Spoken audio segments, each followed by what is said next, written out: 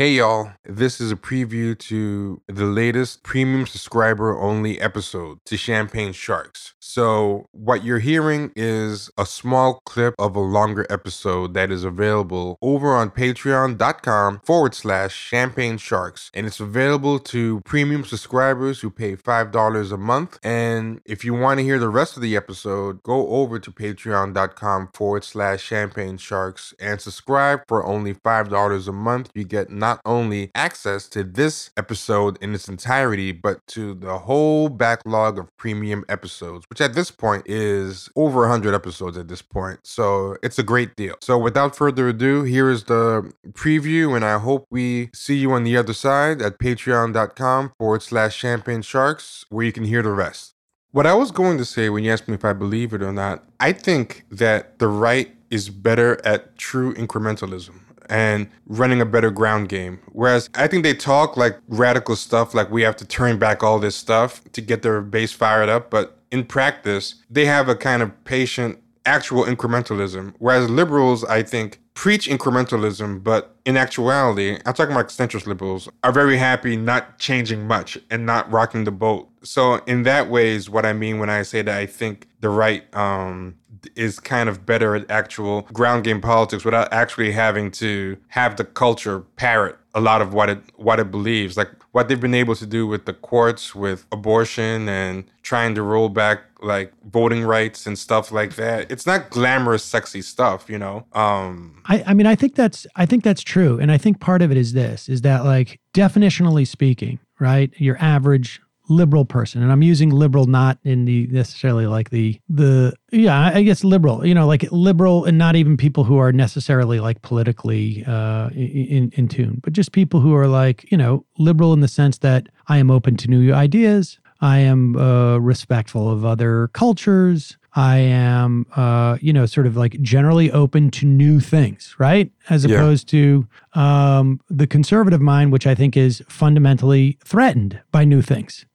Whether it's, marriage equality, or whether it's like, art that has, somebody peeing on a cross or all this stuff. And so I think the liberals in general are more interested in, we vote on people who we think are competent and good, and then we go about doing new things, new art, new movies, new TV show. You know what I mean? Like just travel, going out, meeting new people. I mean, I think like on some level, it's just like, we don't want to deal with governance. We don't want to deal with those questions. And the right constantly feels like they're under siege because they are, because progress is happening all around them in some form or another. And ultimately for them, their ideology is a certain fundamentalism. It's in service, and it's been used in service, I think, for, sort of like economic power, but that is also in many respects, an extension of like this sort of like patriarchal fundamentalist worldview, right? And so anything outside of that is a constant threat to it, whether it's abortion rights, which threatens the patriarchy in some fashion, whatever it is. And so they're constantly under siege. I would, we used to call them like having like a Masada complex. They're constantly under siege. And so the relationship between government and politics in them is very different, because for them, it's like, it's a shield, right? And we constantly have to we're at war, and we're being encroached upon, and we're being threatened, and we need to use the politics as a shield and as a weapon. For I think like liberals, broadly speaking, it's like, it should just work. It should be just good. Just, get good people in there. It should just work, and I shouldn't have to think about it. Yeah, just something you kind of delegate to the people that you put in charge, and you can enjoy your life. Any type of radicalism, it's not even necessarily a rational response to what is being proposed. It's a response to the idea of like, wait a second, let's just let, it's not even a question, I think, of well, they don't perceive it as a question of ideology, or even like, I want to keep what I have. Or maybe it is like, I want to keep what I have. And I don't think it's a question of like, I want to prevent other people from getting it. It's just like, let's not, things are good. I just don't want to have to pay attention. And any type of major changes means I got to pay attention to it. I mean, I experience this in the operation of my show. It's like, look, I understand that, our recording system is subpar, but I don't have to change it on every computer. I don't have to like make sure that all my computers are updated with the latest OS. And then I'm going to get in problems with Pages and Microsoft Word and just let's just leave it. You know what I mean? Yeah. I can understand that impulse in the context of I got a lot of things on my plate. I just don't need one more thing. And I think that's the case for a lot of people. Do you have time for 2 more questions? Sure. Okay. This one is a really long question, so I have to figure out how to boil it down in a pithy way. But I guess what they're trying to ask is, because it's actually one person picking up another person's question, so between the two of them, it's really long.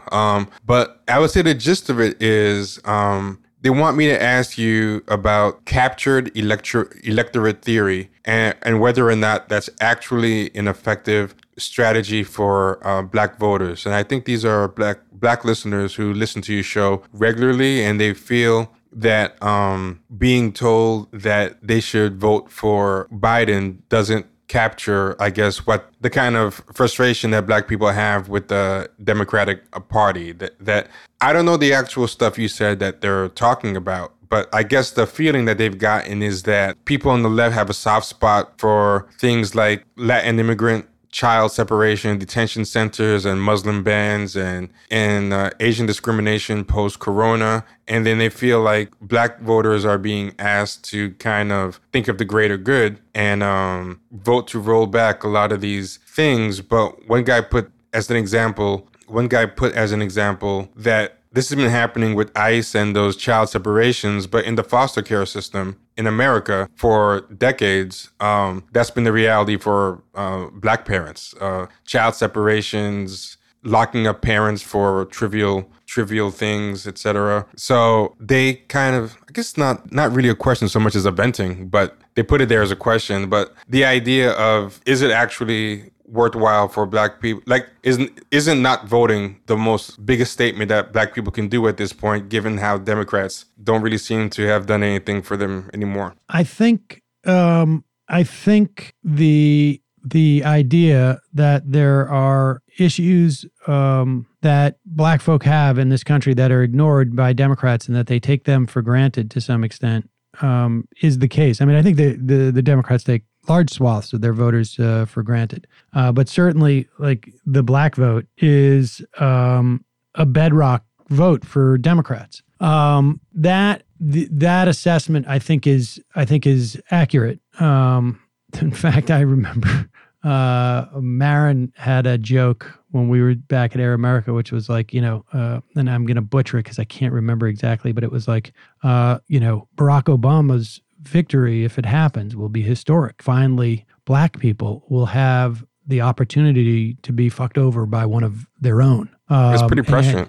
And I think that I think the assessment of the problem is correct, but I don't think the strategy is. I just don't think that you can teach a political party a lesson by not voting for them. The Republicans are going to get significantly less votes, just like they did in 2018 in this election, I think.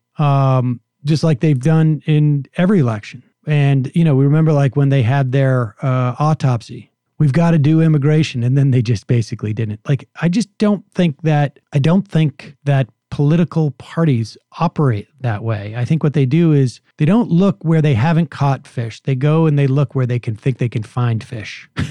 So I don't think that's I just don't think that's an effective strategy. There's no evidence to me that has worked. So I think the assessment of the problem is correct. I think that the way that you fix it is, frankly, what we've seen, with Justice Democrats, right? And let's be honest, the Congressional Black Caucus, in terms of where I would put them ideologically, they chase after a lot of what we would call neoliberal policies, and ones that do not necessarily address some of the real issues of Black communities. Like, and I think I first started really, like, I just remember, Gregory Meeks got on my radar back in the Air America days from Queens. And like, I was just like, who is it? What's he? I don't understand. How's this guy voting in this way? How is he supporting this stuff? Like, he's representing parts of Queens. Like, this is not like, and I think, some of these people are entrenched in power. I sat on a panel on MSNBC, got to this big argument with this guy, Peebles. I didn't know who he was, but he was talking about the estate tax, and we need to roll back the estate tax for the sake of transferring, of building Black wealth. And I'm like, what? And it's like, he's like, and the Congressional Black Caucus is with me on this. And I'm like, what? Why? And I got home and I realized, I looked him up and he's like, I don't know, it's like the 5th wealthiest Black, businessman in the country or something. Ooh, and of course, like, he had hundreds of millions of dollars. When he was talking about like transferring wealth, he was talking about him and his kids. But he was right. The Congressional Black Caucus was supporting the diminution of the estate tax. And so I think when you see things like Justice Democrats replacing Engel with Jamal Bowman and Mondaire Jones, who came in, I can't remember who she retired. I can't remember who it was in that district now. It just escapes me for the moment. But when you start to see, Democrats in blue districts who have been, who are in many respects, like, that is the first line that the left have to deal with, is those Democrats from safe blue seats who are basically providing cover for more corporatist and conservative elements in the party. I think that's what you do, frankly. I mean, I think the rest of the stuff. Wait. So what is it that you think you do? Anything you as in the Black voter? Power. You take power. You take power. I'm talking about Black folk, and I am talking about folks on the left. You take power. You don't walk away and say, you need to come to me. That's not the way it works. People don't do that. Like, the power doesn't work that way. You can't both believe that, you need to use your vote to take them out of power and replace them with someone you want. I think that's kind of the problem, though. I think they feel that both sides are someone that they want to take out. Primaries. Yeah. I mean, it's not satisfying because it takes a while, but that's the way the right has done it. Okay, so what happens if the primaries don't work in your favor? Then you got to wait for the next primary. In the meantime, you agitate and you build organizations and you build networks so that you can win in the next primary. So if they're not voting in this election, then is that an example of that? Like, we tried in the primary, it didn't work, so we're going to sit out. Well, you can sit out the election, but the bottom line is like, it's not. There is no theory as to how that works. It's just really just sort of like, you snub me, I'm going to snub you. Great. So what's supposed to come of that? That's the problem I have with that theory, is that, like, didn't we see this in 2000? Well, one group that has been trying to, they're a pretty controversial group. A lot of people don't like them. Some people do. But the ADOS group has been trying to form a coherent list of demands that they want people to talk about, and trying to talk to different candidates about that, with the main thing being reparations. Right. So, I mean, that has been kind of changing, because before, I think you were right that there was a lot of vagueness. And to a degree, I think there still is. But, I mean, some people like Ice Cube, whether or not you like his plan or whether you like the ADOS plan, there are some people who are willing to try to formulate something. Whether people agree with that something or not is another story, but at least writing it down gives people specific things to object to, like saying, sure, oh, this is too capitalistic, we don't like this, but this works, let's keep this, let's talk. But I do think there's not enough of that, though, unfortunately. I think too many people just are kind of on this vote first, and then something good will happen. Like what you described that liberals do, I think Black liberals have been extra susceptible to that. This idea that we can get the right people in charge, And I think so. I think so. But I also think that I am also sympathetic to the notion older Black folk having a memory of how bad things can get and being shy about asking for more. I mean, that is true. Older Black people are, even though they're technically Democrat, they are pretty conservative in terms of being afraid of rocking the boat. I totally agree with that. Here's the last question, and I'm gonna try to pick a simpler one because that one was Was that the hostile question? No. That was a semi-hostile question. This is the hostile question. Since you brought it up, I'll look for the hostile question. Good. Okay. Can you ask Sam how he deals with the contradiction of claiming to be outside of the mainstream media while at the same time his show is being streamed on an NBC platform, and why should we trust anything he has to say? All right. So that was a preview. If you like what you hear and you want to hear the rest of the episode and 100 more episodes, then by all means, go over to patreon.com/Champagne Sharks. Take care, y'all.